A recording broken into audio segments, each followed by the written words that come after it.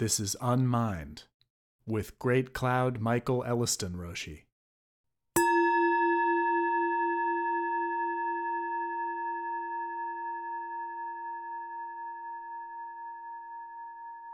Metta Sutta Quartet Number 3. Let no one deceive. We should not deceive, harm, or despise another. Seems impossible. The third section of this transcendent teaching on loving kindness returns from the prior stanza's expansion into a universal embrace of absolutely all beings, may they be happy, to a tight focus on human nature in the social realm, and then reverts to the global scale of nature. Now we get down to the brass tacks of daily transactional activities, while setting a very high bar for us mere human mortals. Let no one deceive another, nor despise any being in any state. Let none by anger or hatred wish harm to another.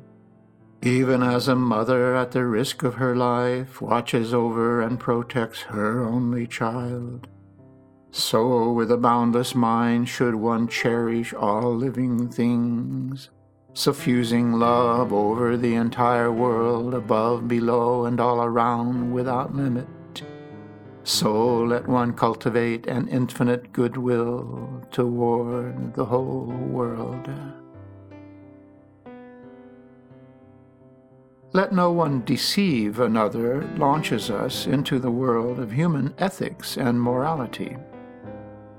Unless we are talking about deceiving a non-human sentient being, for example, by catching fish or snaring other prey by setting traps for them, which is intrinsically deceptive.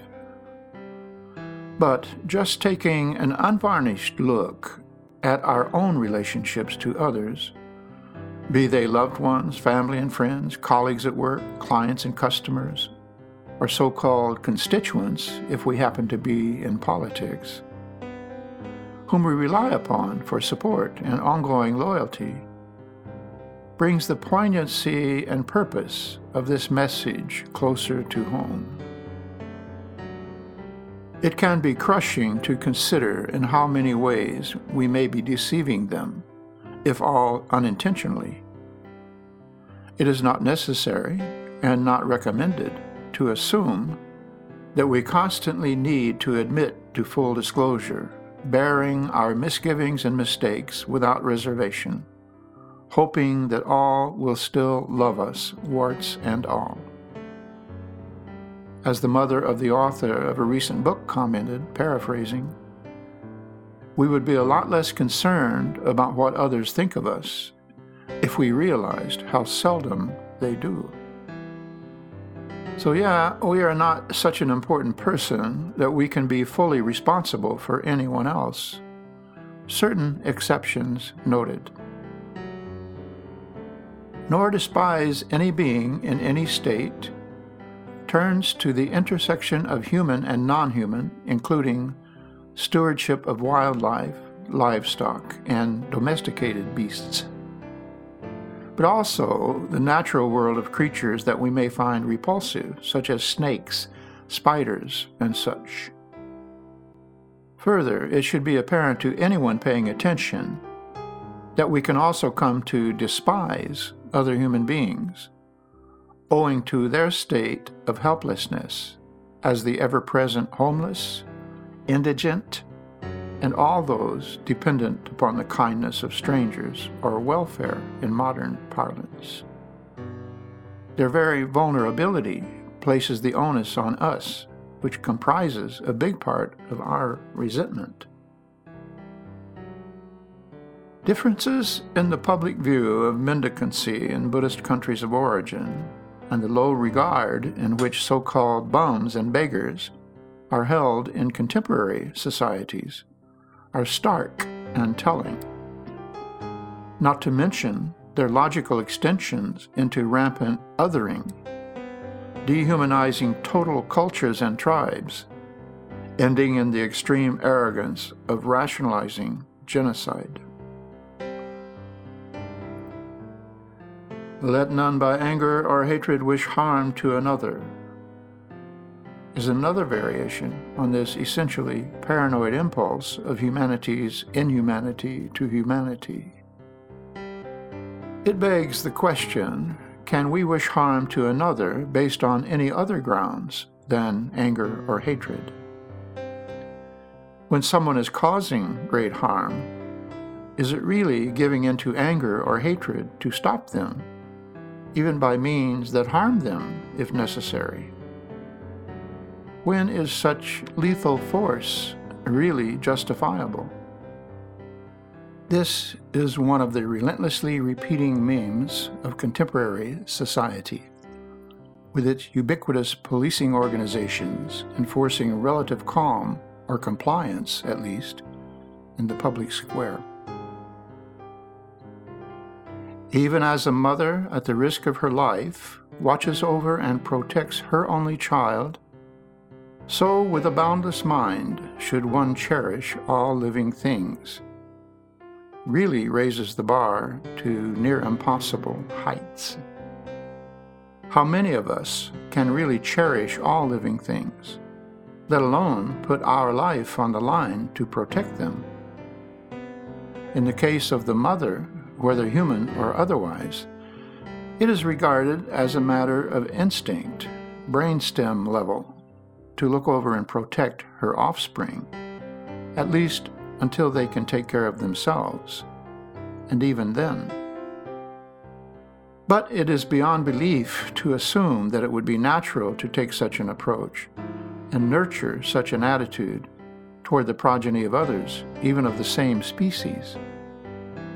However, modern science is revealing incidents of this kind of altruistic behavior in various species, and even in cross-species situations, where the female of one species will take an infant of another under her wing or to her teat. Cynics point out that a feline may raise a baby opossum for the express purpose of showing her kittens how to kill it at a later date, and that male squirrels will kill their own litters. There are many such tales of what we would interpret as capricious or even evil behavior in the animal kingdom. However, it is an existential leap to project that the behavior of a human being should be considered equivalent to that of members of other species, and that their actions may be judged based on human constructs of right and wrong, good and evil. Even for human beings to penetrate to the bottom of things in Zazen, as Master Dogen instructs in Fukanzazengi, requires that first we set aside, quote, good and evil, right and wrong. Further, thus stopping the function of your mind, give up even the idea of becoming a Buddha. Developing a worldview sans judgments of good and evil amounts to the reclamation of the fall from grace. This must be a significant part of the boundless mind that Buddha refers to. If we establish boundaries between those we judge worthy of our affection or our ability to cherish them, and those limited few who meet our parameters for including them in our warm embrace, we are the only ones setting up such barriers. And barriers have the unintended effect of closing in those who establish them, equally as much as they accomplish closing out the others they reject, even more so. If our mind becomes truly boundless, there is nothing outside it. There is no sentient being that does not rise to the level of sharing innate Buddha nature, as Master Dogen reminds us in Jiju Zammai. Furthermore, all beings in the 10 directions and the 6 realms, including the 3 lower realms, at once obtain pure body and mind, realize the state of great emancipation, and manifest the original face. When we gaze into the eyes of a pet dog or cat, not so much a chicken or cow, let alone a spider, one assumes, we can't help but notice that it is staring back at us with a similar look of recognition. In the Hokyo Zammai, Tozan's precious mirror Samadhi, he makes the even less obvious point that even our interface with the insentient environment is also like this. Like facing a precious mirror, form and reflection behold each other. You are not it, but in truth, it is you. What it is that is looking at you is it, form and reflection, the same it that is what you are. If so, even with inanimate objects, including the vegetable kingdom, how much more with our fellow beasties of the animate variety?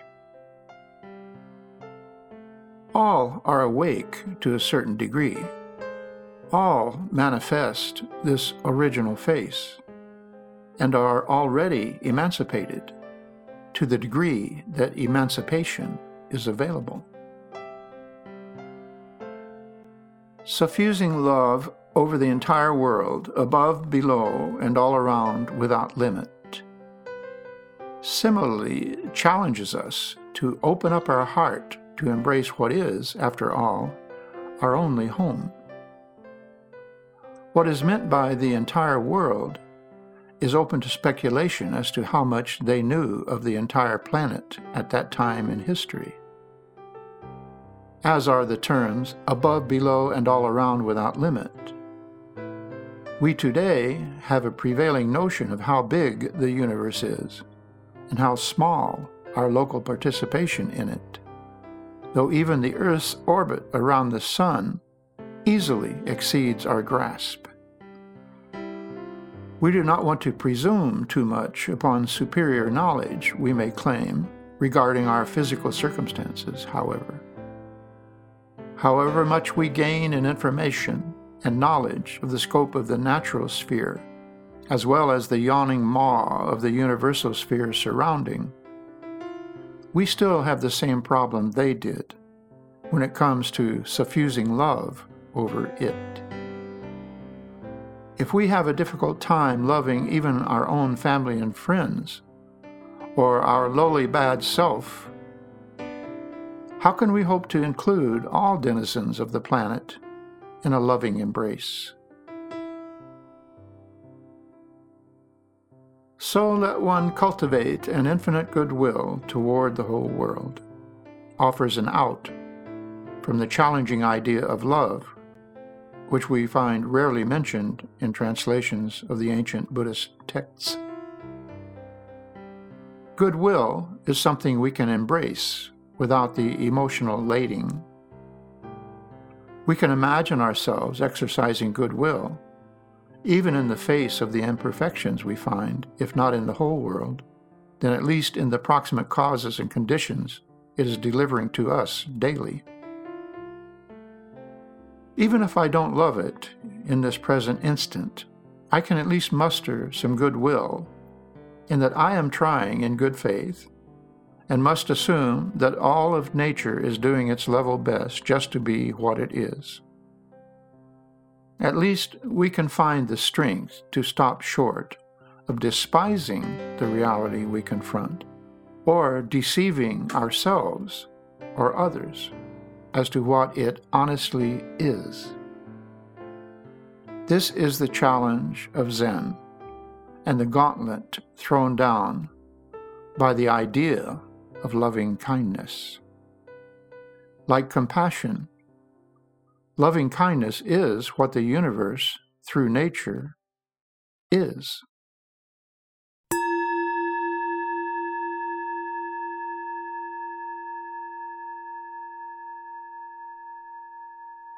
Unmind is a production of the Atlanta Soto Zen Center in Atlanta, Georgia, and the Silent Thunder Order.